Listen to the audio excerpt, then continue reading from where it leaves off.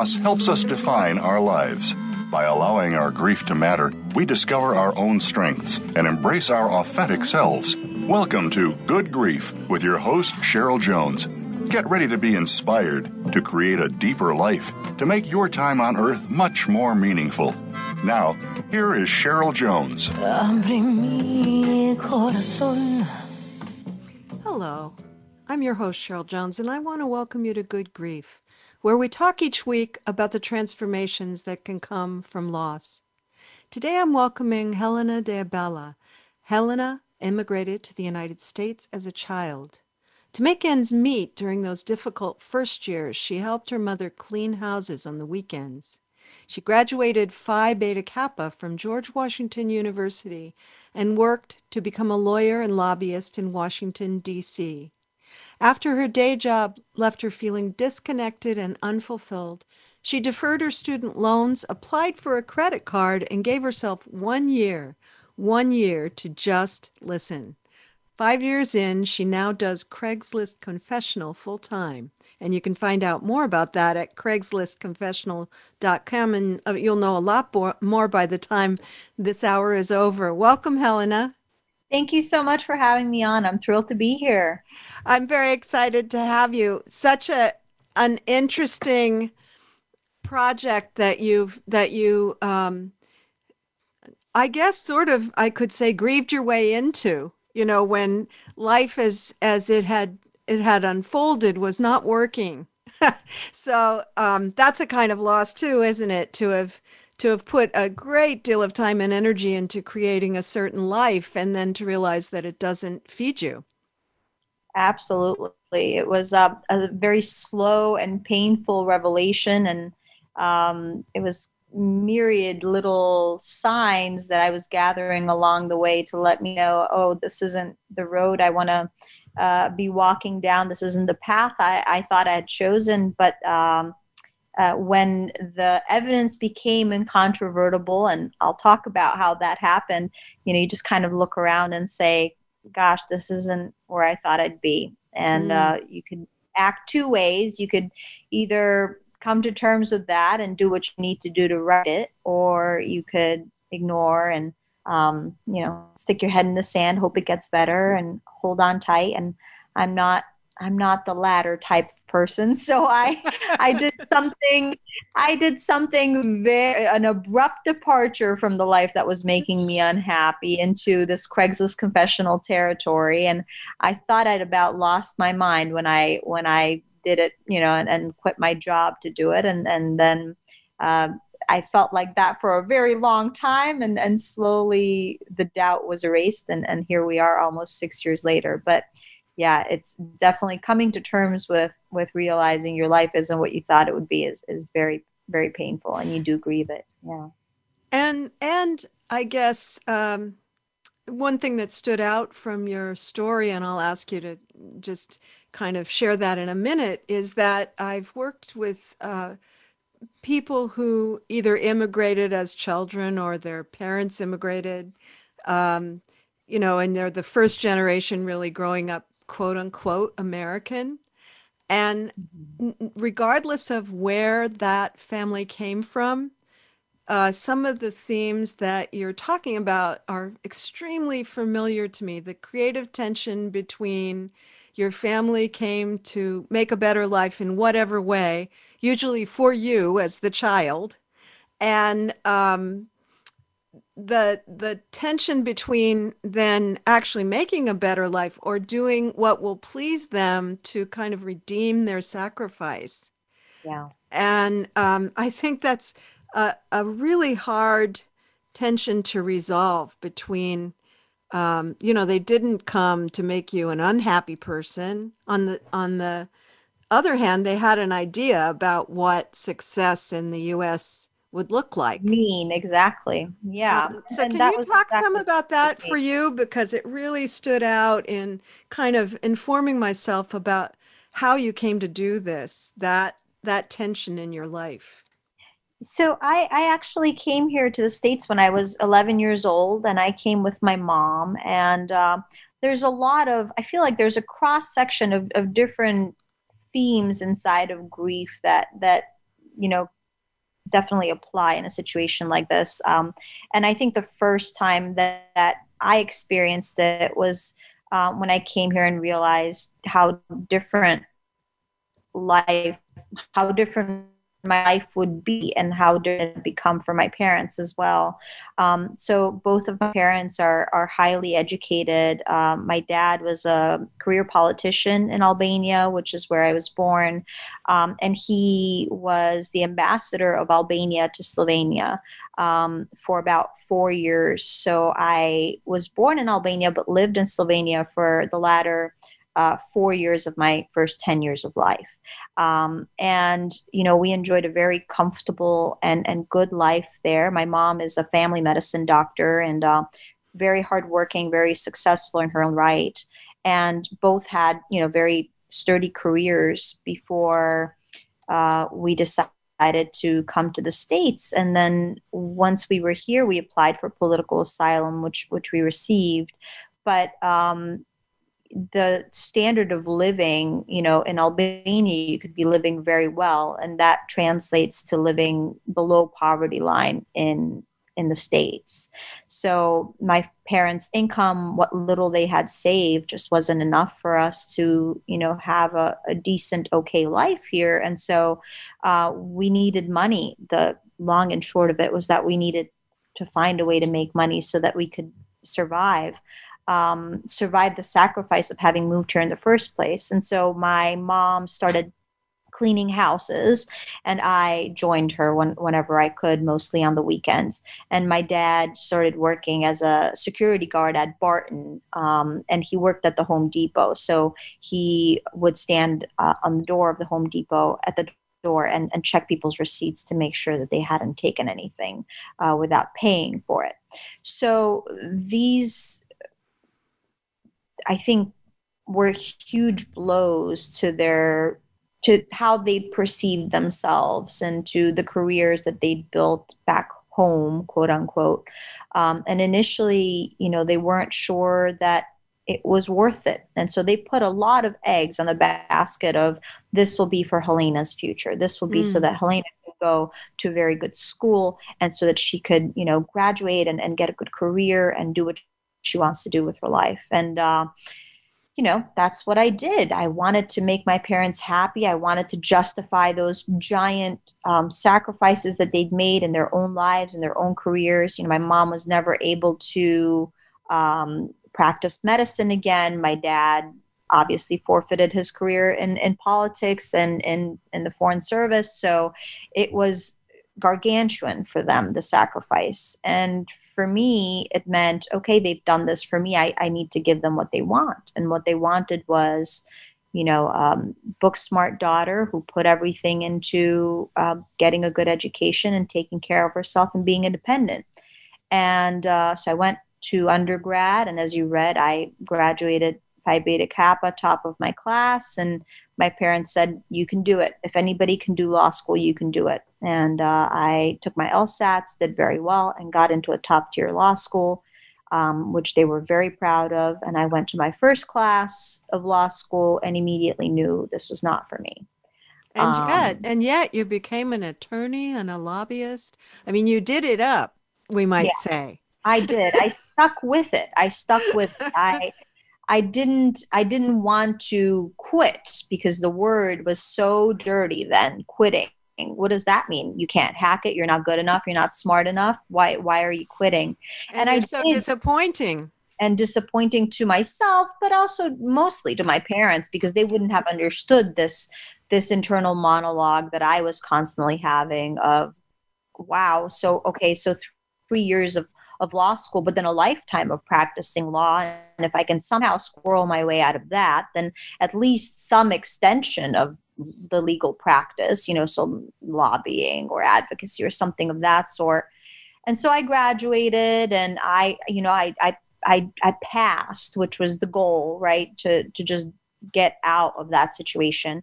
And then I worked on Capitol Hill, doing policy work for about a year, which I actually really, really liked. But I found it to be mean, not enough money to pay off student loans and live comfortably. But not only that, I also found just politics in general a little bit too cyclical for my own liking, too stagnant for my own liking. And so I got out of that and took the revolving door and became a lobbyist. So I got my first lobbying job, I think, 25, Wow. if that.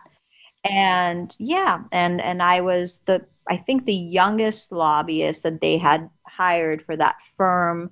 And I was making okay money, nothing impressive, nothing, to take the edge off of doing work that you don't like, certainly. But I stuck with it. Again, here's that theme of sticking with something, even though you know it's not right for you, because it's scary to make a departure from this whole track, this whole life that you've pre-planned for yourself. And then one day I had a chance conversation with somebody, and his name was Joe. He was a homeless man, and he panhandled in front of my office building. And he was there, rain or shine, always there. And I remember one of my earliest memories of showing up to work there was that I was checking in with the security guards and showing them my ID so that I could get a key fob for the building. And I remember one of them just ducking away and going to yell at Joe for panhandling in front of the building because apparently he'd been told to not stand there. And it just left such an impression. It really hurt me to see him treated this way. And so I kind of created this casual relationship with him where if I was going to the Hill and I was getting lunch, I'd just get him lunch, or I'd run around the corner to a CVS or to a sandwich shop and kind of get some food for him. And I had done that for a while. And then this particular day where everything ended up changing for me, I didn't. Didn't have any food for him. And he called after me, and he asked me, and I remember this so clearly because it was like a dagger to my heart. He asked me if I was upset with him, if that was the reason that I hadn't brought him any food. And it made me realize how much he was relying on me and how unfair this dynamic was, how unfair the situation was, and how it isn't just Joe. There were so many homeless people in that same street that I passed several times a day. And I wish I could have done everything for all of them. But Joe was my one person that I had any sort of connection with. So I stopped and I talked to him that day. And we had a conversation that I think was the seed that planted this whole idea of what became Craigslist Confessional. And it was basically a conversation about life, his life. And my life, and how he ended up homeless, and I told him a lot about my own road to being lobbying and all that, and how unhappy I was with it. And I realized there was no inequality in our conversation. It didn't feel inappropriate that I was complaining to him about my grand old life while he was homeless and counting on me for food. It felt like I was accepted, and I certainly accepted him and what he was sharing. And I don't know, it was one of the most honest conversations I've ever had with a human being, or was at that point. I'm sure that you've had many more. I mean, I know you have from reading the book since then, but that was one where you shared primarily. Yes, I think that was what was different about this particular conversation, is that usually when I'm meeting with other people, I listen to them and I say nothing about myself or my own life. And in this particular, because it was the first one and I didn't know, obviously what was to come, I needed it. Some days you have these days where you're just a dark cloud filled with rain, and you're just waiting for the slightest thing to just like let go and unburden. And I was that dark cloud, and I was ready, almost in tears. Just one little slight provocation, I would have just let it go. And it just so happened that question that he asked me was that provocation. All the emotions that were right there at the very surface just came out, because I thought how unfair that he is in this position, how unfair that we live in a society where I could work 1 block away from the White House, 1 block away. I could see the White House from where Joe was standing. And yet there could be people who are so poor that they live on the street and they count on strangers for their next meal. And so that's where that conversation came from that sense of, oh, how unfair. And I wish I could do something more than just placate him and placate myself, mostly by food and then away to my grand old life, you know?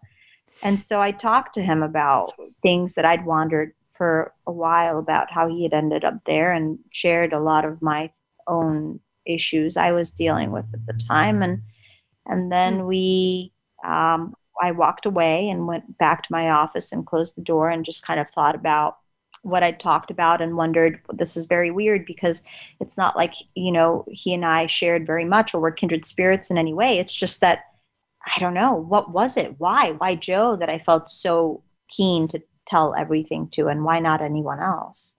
So I thought about that for a while and realized it's probably because there's really nothing to lose for either of us, because we are strangers. And that's where the idea of posting that ad on Craigslist, offering to listen anonymously and for free to strangers tell me stories that they would never tell anybody else, that was the conversation that led to that idea. You know, we just have a few minutes before the break, and I would love to hear a little bit from the book. I'd love the listeners to hear a little bit from the book, so that we can give them a sense how these stories that you ended up collecting, the depth of them. Yes. Maybe you can share us one piece before we take a break. I'd love to. So I'm going to share a story from Henry. Henry was in his 70s, and he says, in recovery, they tell you that alcoholism is chronic, progressive, and fatal. But it wasn't until she died that this lesson really resonated. Up until the very end, I thought I could cure her. I thought I could save her. I tried to make her happy at all costs, thinking that if I gave her everything she'd ever wanted, she wouldn't need to drink anymore. I saw her need to drink as my personal failure as a husband. We paid for world-class rehab facilities, but every trip ended the same way, with an eventual relapse. Maybe she made it a few days, maybe a few months, but she always relapsed, and it only got worse. It started to consume everything. So this is Henry talking about his wife, and when I met him, it had been a few months that she had passed away. So he was still dealing with the grief of her passing, and his story was very raw and very emotional, obviously. And these were a few lines from it. And tender. There's something about, and we can come back and talk about this more. It happens to me with so much frequency that my family teases me about it, that I'll be out somewhere and suddenly somebody's telling me their life story. Yeah. Out of the blue, you know, it's happened at gas stations, in cafes, you know, and I don't know. I think people can feel when you're a listening type of person, maybe. Yeah. But what I notice is that telling a stranger is sometimes safer, because you can just walk away and not have much invested if they don't listen well. And there's something so relieving, especially in an area of shame. And that's what I was, you know, really noticing with Henry. He could have so much shame, but in telling us a total stranger, it could just be his story. It just be his reality. Let's talk about that more when we come back. And listeners, you'll find links to my website and social media at the Good Grief page at Voice America. And to find Helena de Abala, go to craigslistconfessional.com. Be back soon. Think you've seen everything there is to see in online television? Let us surprise you. Visit voiceamerica.tv today for sports, health, business, and more on demand 24/7.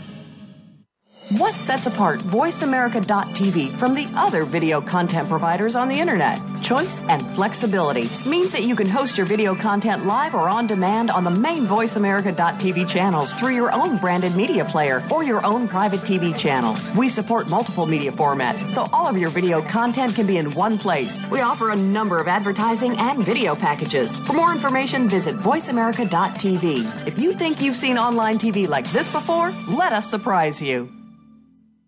Be sure to like the Voice America Health and Wellness channel on Facebook. You'll find great health tips from the experts. Find out more about your favorite shows and talk back to our team. Search Voice America Health or click the like button under the player today. This is Good Grief host Cheryl Jones. Whether you're in grief, crisis, deep loss, or transition, working with the right therapist can move you forward like nothing else. That's why I'm happy to be sponsoring BetterHelp. Their user-friendly platform connects you with a therapist uniquely suited to support you.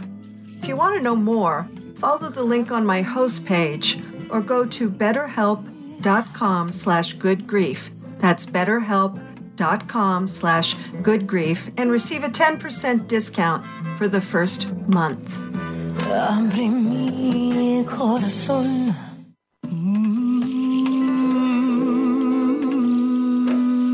You are listening to Good Grief with Cheryl Jones. To reach Cheryl or her guest today, please call 1-866-472-5792. That's 1-866-472-5792. You may also send an email to CherylJones@weatheringgrief.com. Now, back to Good Grief. Abre mi corazón.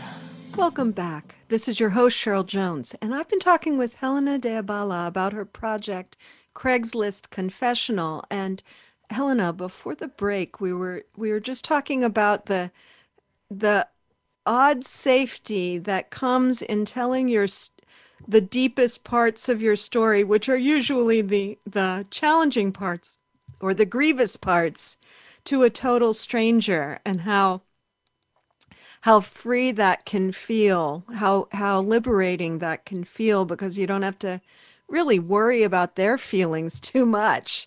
You just tell your story. It reminds me of a teacher of mine who wrote a book called Every Person's Life is Worth a Novel.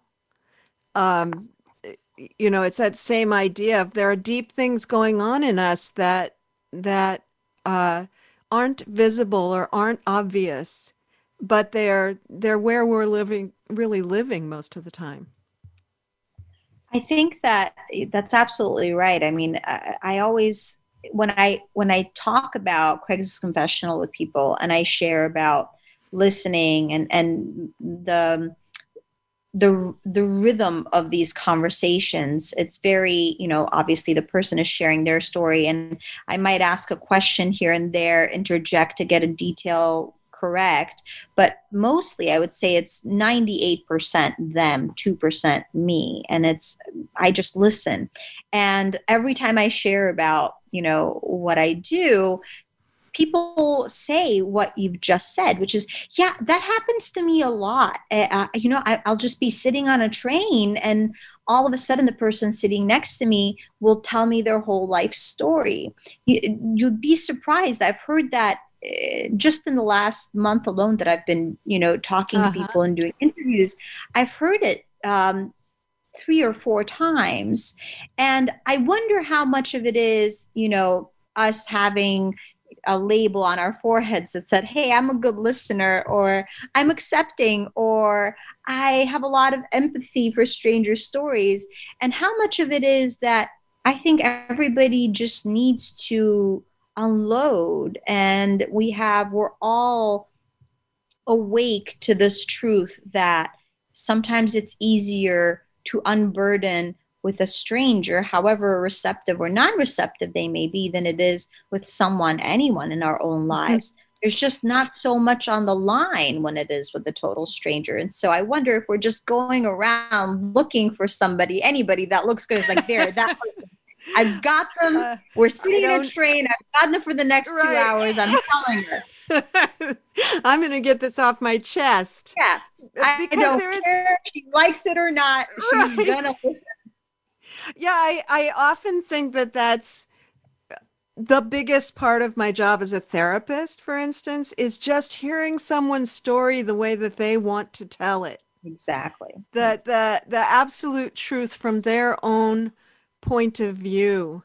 And also, but I was thinking, as I was reading, your parents were these full rich people with big, and I don't mean that economically, but Right. maybe that too. But they had very full lives. Then they came here, and when someone came across your dad uh, in the Home Depot, or they hired your mom to clean their house, they probably weren't even curious about all the rest of what your family was.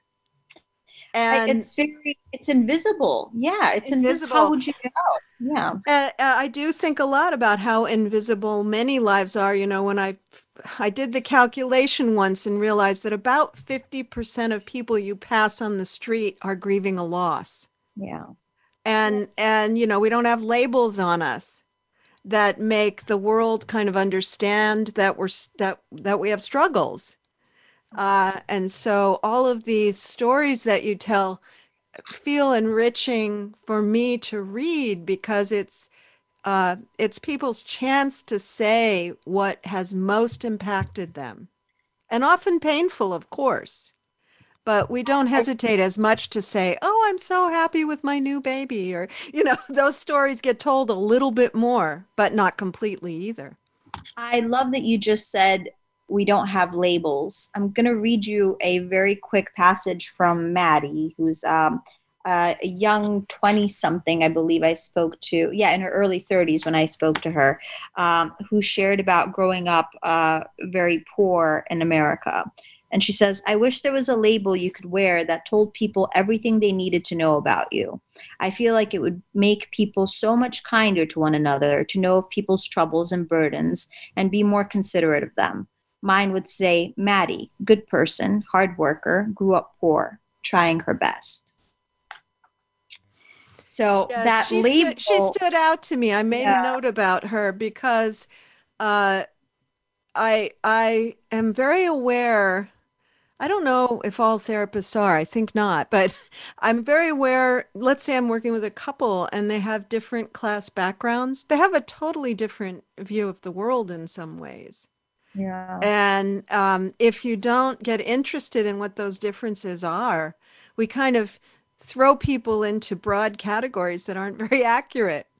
And so Absolutely. you've been gifted or blessed with hearing the real story on people very often. But I wonder,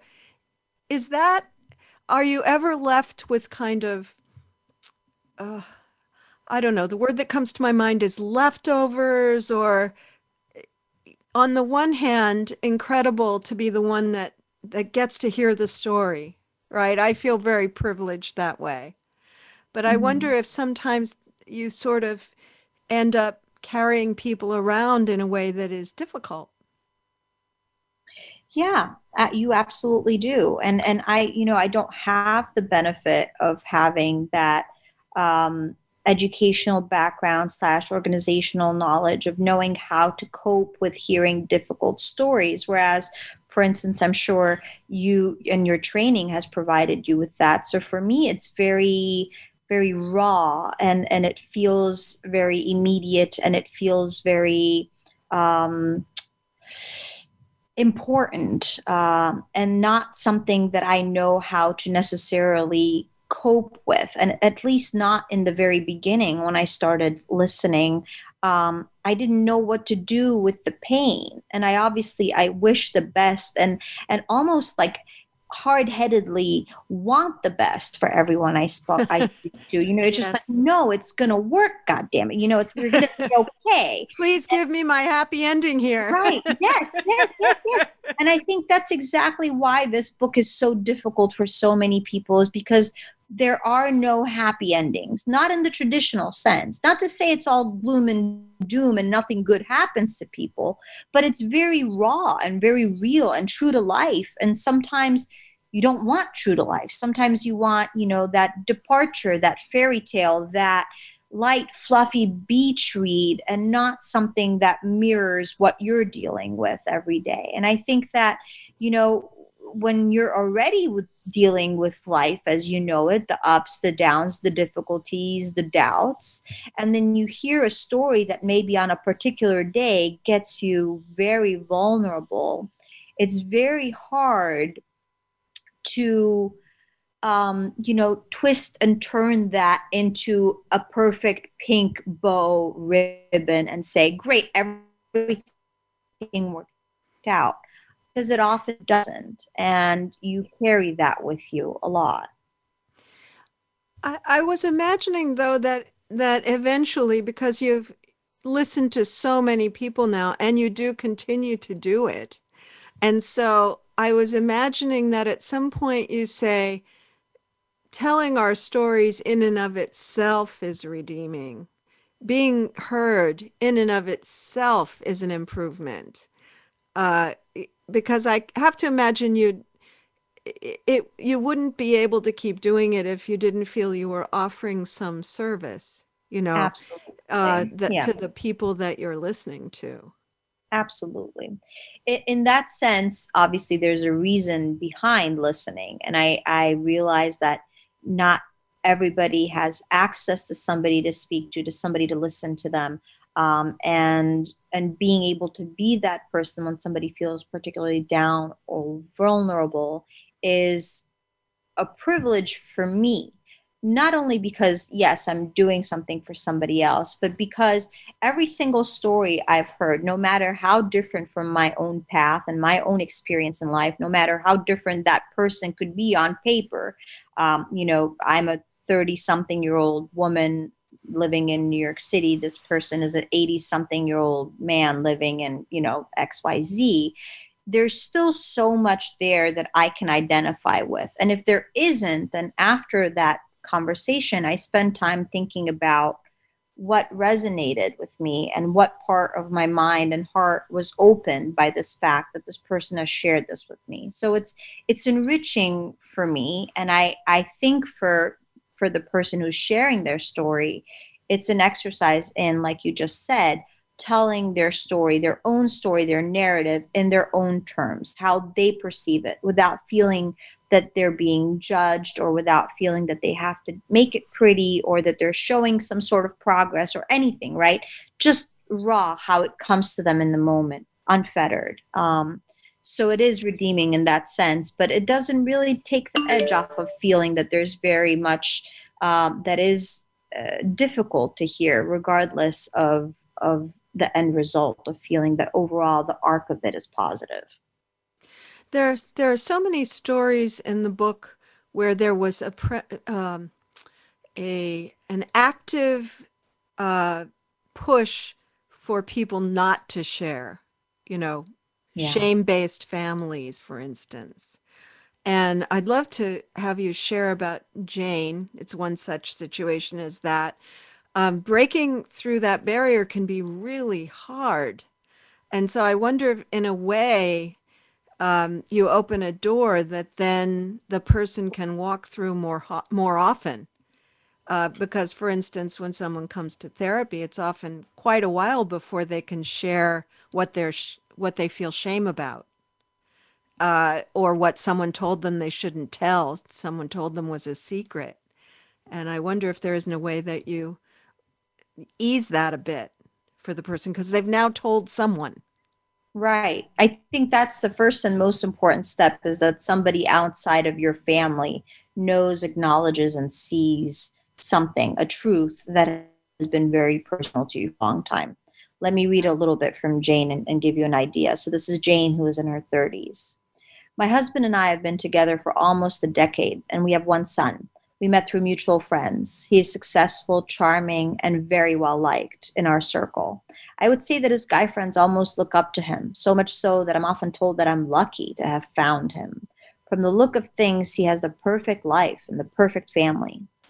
The thing that nobody knows about our perfect family is that my husband is a monster. He's extremely verbally abusive toward me and, on occasion, our son. He has never been physically abusive, which I think is why I've put up with it.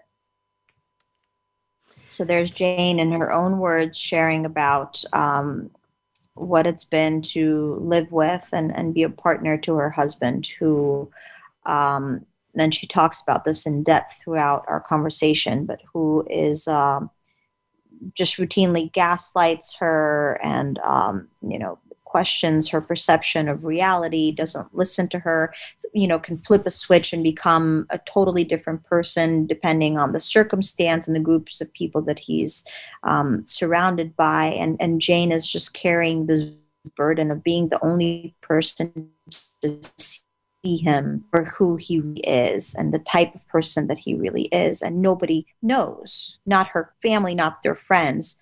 Nobody has seen him like this. And he goes out of his way to make her feel that she's the one that's at fault here. Yeah, and I remember that particular sharing, and, how she absolutely knew that he was abusive, and yet I believe she talked about questioning herself.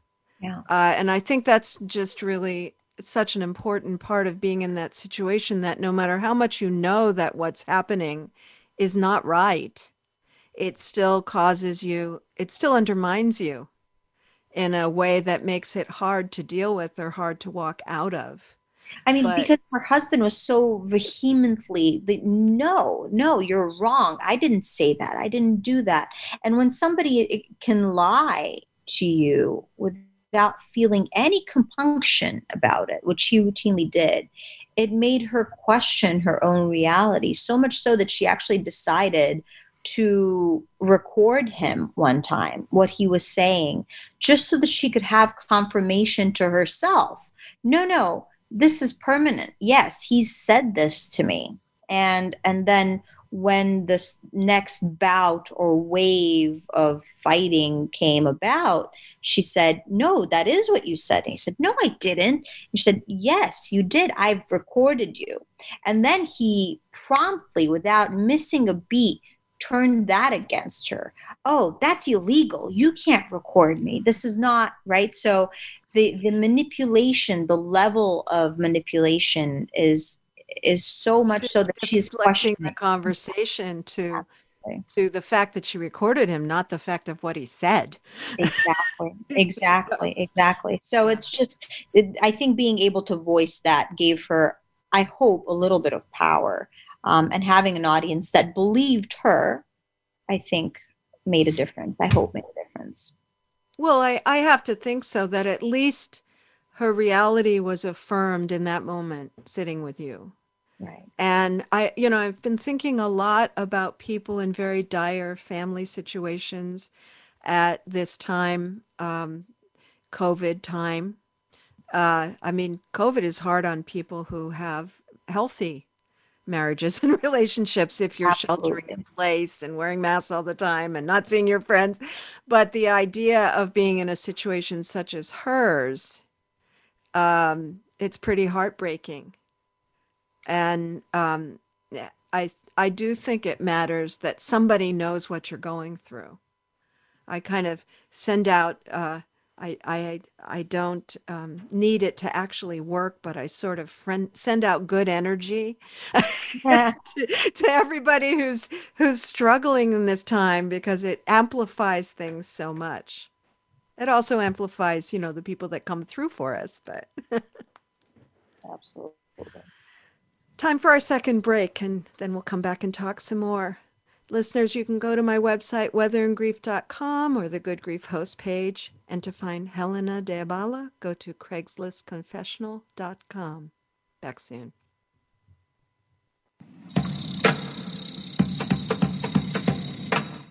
Become our friend on Facebook. Post your thoughts about our shows and network on our timeline. Visit facebook.com/Voice America.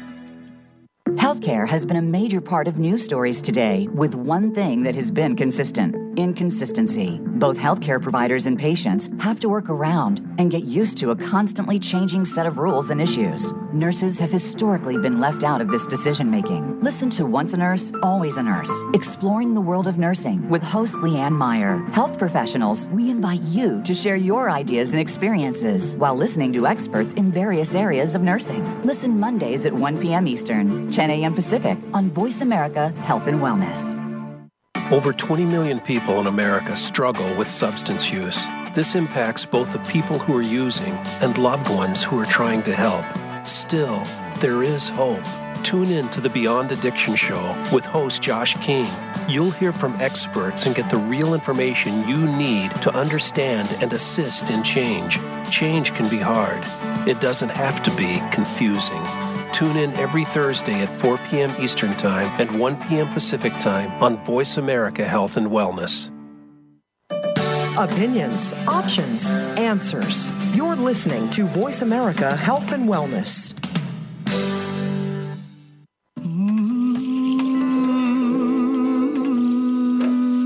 You are listening to Good Grief with Cheryl Jones. To reach Cheryl or her guest today, please call 1-866-472-5792. That's 1-866-472-5792. You may also send an email to CherylJones@weatheringgrief.com. Now, back to Good Grief.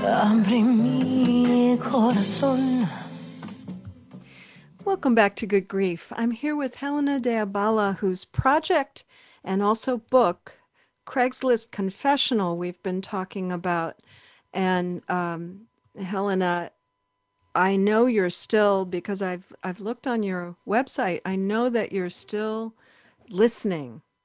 And I would think that with the book coming out, and I know you ran a column for a long time, I would think that you have a lot of people reaching out to you. Are you the only one who does the listening?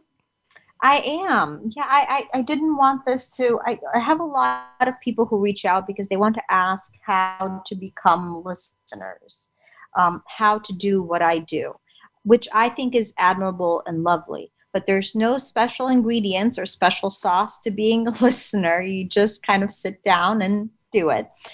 So that's what I always say when people ask, how do I do it? I'm a one-woman operation, and it's something that I started doing, without the intent of writing these stories down, without the intent of having a book come out one day. This eventually, through having done it for several months, became something that I saw as an opportunity, as a possibility, and started asking for permission from my subjects to write about their stories and share them publicly. But when I started doing this, I was just a random lobbyist in Washington, D.C. who'd posted an ad on Craigslist offering to listen. So I still keep it very bare bones. I've learned a lot, and a lot has changed in the last 6 years for me. I've become a mom, which has changed a lot, just in terms of being able to schedule things alone.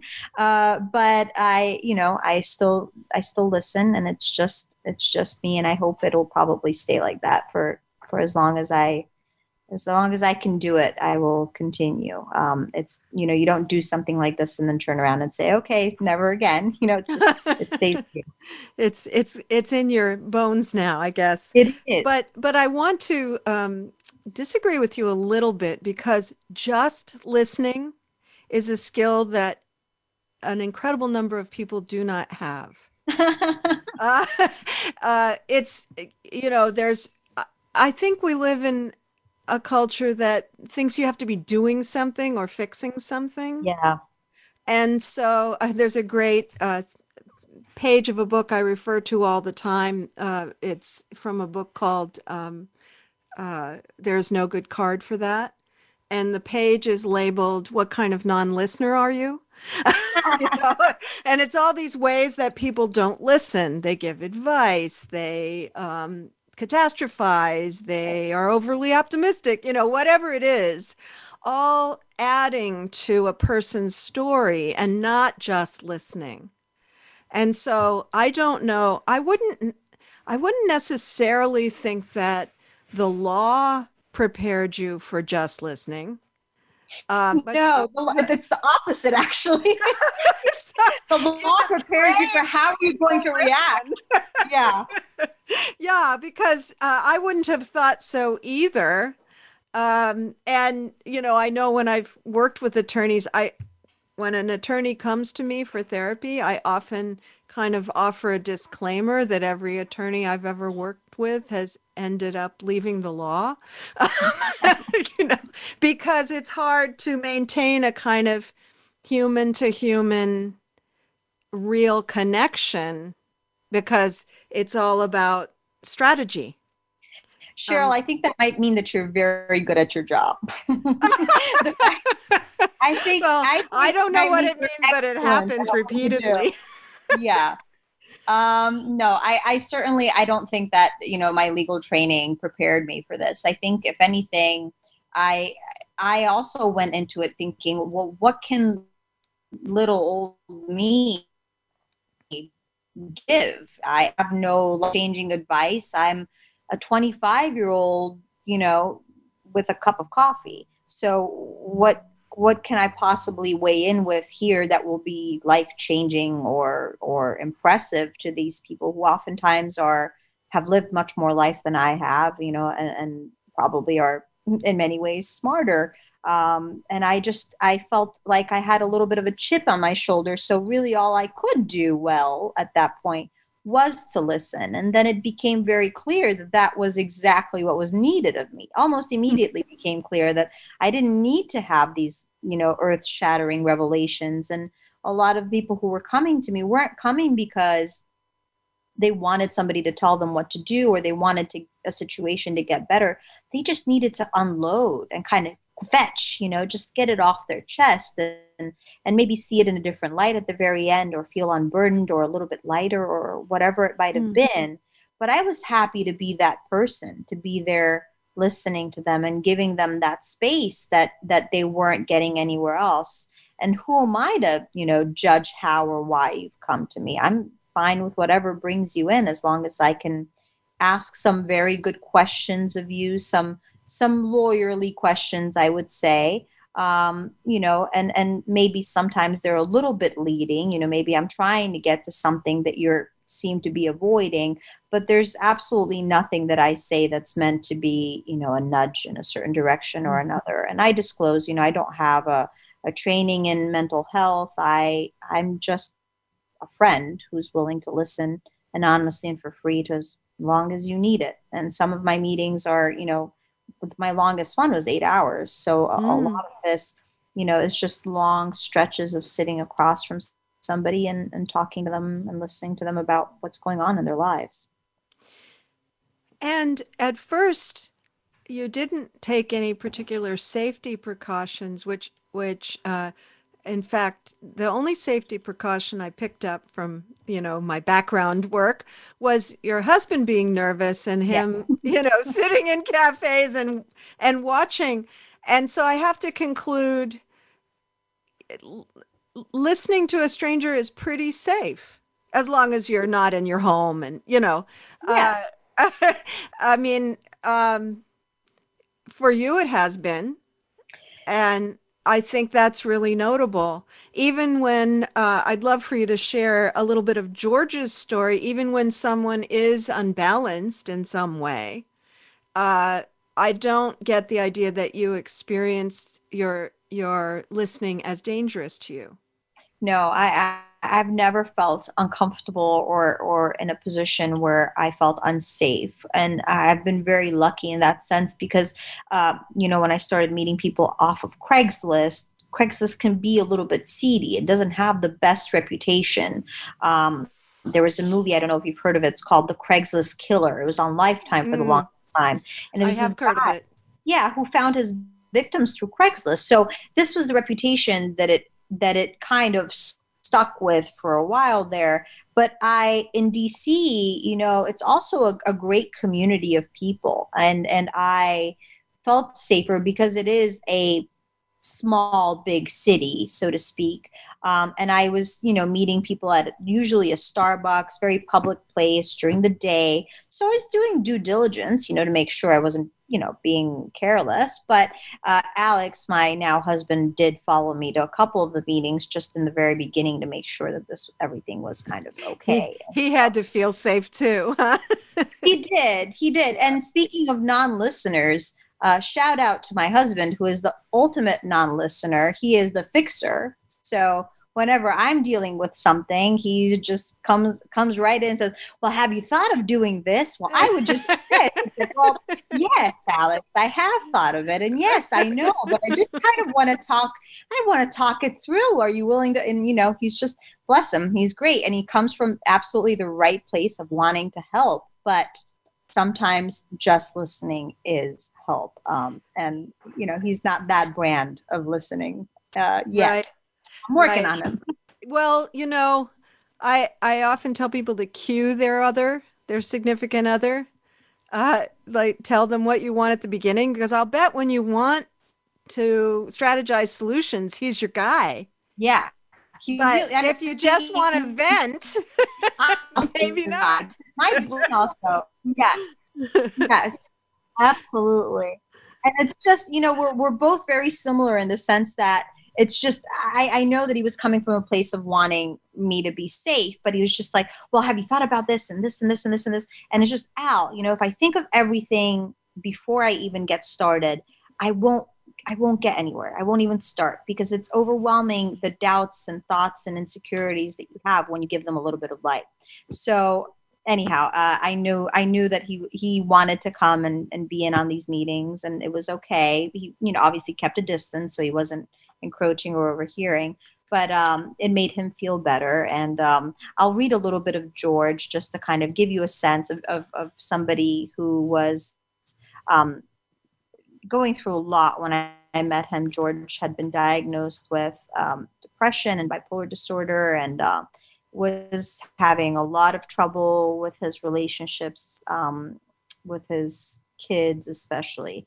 But I think it's one of the stories that stays with me most from the ones that I've heard, because I think a lot of us have kind of felt like this at one time or another. So let me just read a few lines from George.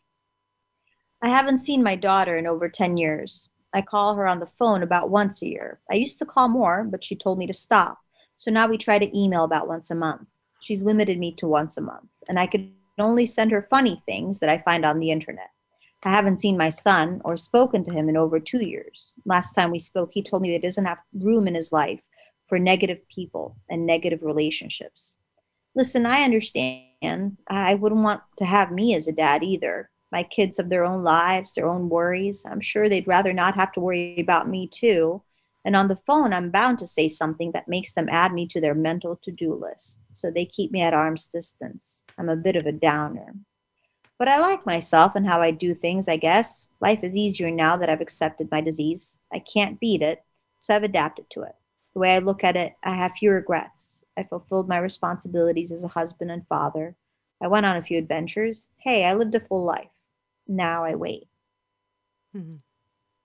So here's George talking about, being out of touch with his family, the people that he cares about most, and feeling isolated and alone to deal with his mental illness. And he talks about how much of his life he's had to forfeit or give up because either it wasn't fully diagnosed or diagnosed on time, or, the prescriptions he was taking needed time to be calibrated. So it took a very long time for him to get to a place where he felt okay. And most days he still doesn't feel okay. And so I identified a lot with what George shared, especially now with COVID. I think people who struggle with anxiety especially are having a hard time of it. So for sure. And also, I just happened to have watched last night a documentary about Robin Williams, the end of his life. Oh, yeah. And what stood out was one of the doctors who they had to speak about the illness he had talking about the extreme difference in our perceptions of illnesses that affect the brain versus illnesses that affect the rest of the body. Right. And that this experience George had of being rejected for his illness, basically. Right. And that people don't have that understanding that he came to understand that he's got an illness. And so that made you a perfect listener because you were just hearing his experience, but his family was rejecting him as if he could decide not to have that illness. And I think that stands out. Some of the most painful stories in your book to me were not the ones about someone dying. They were other losses, loss of family because something went wrong, loss of safety, loss of identity, a failure to have your identity supported, as in, the trans and gay people you talked with. And I find that is true often, that it's kind of these less, one might think, less dramatic things that stick to people for their whole lives. I absolutely agree. I think it's just one of those things where, you think that something very acute like death might be the most shocking, the most painful, but sometimes the more... yes, sometimes no, huh? Yes. We're going to have to fold it up for today, Helena, but I've really enjoyed our talk. Thank you for I being have with me. too. Thank you so much for having me on. I've really enjoyed it. Absolutely. You can find Helena de Abala at CraigslistConfessional.com. Next week, I'll have Tim Seelig to talk about his memoir, Tale of Two Tims, Big Old Baptist, Big Old Gay. This has been Good Grief with Cheryl Jones. I look forward to being with you again next week for another meaningful conversation.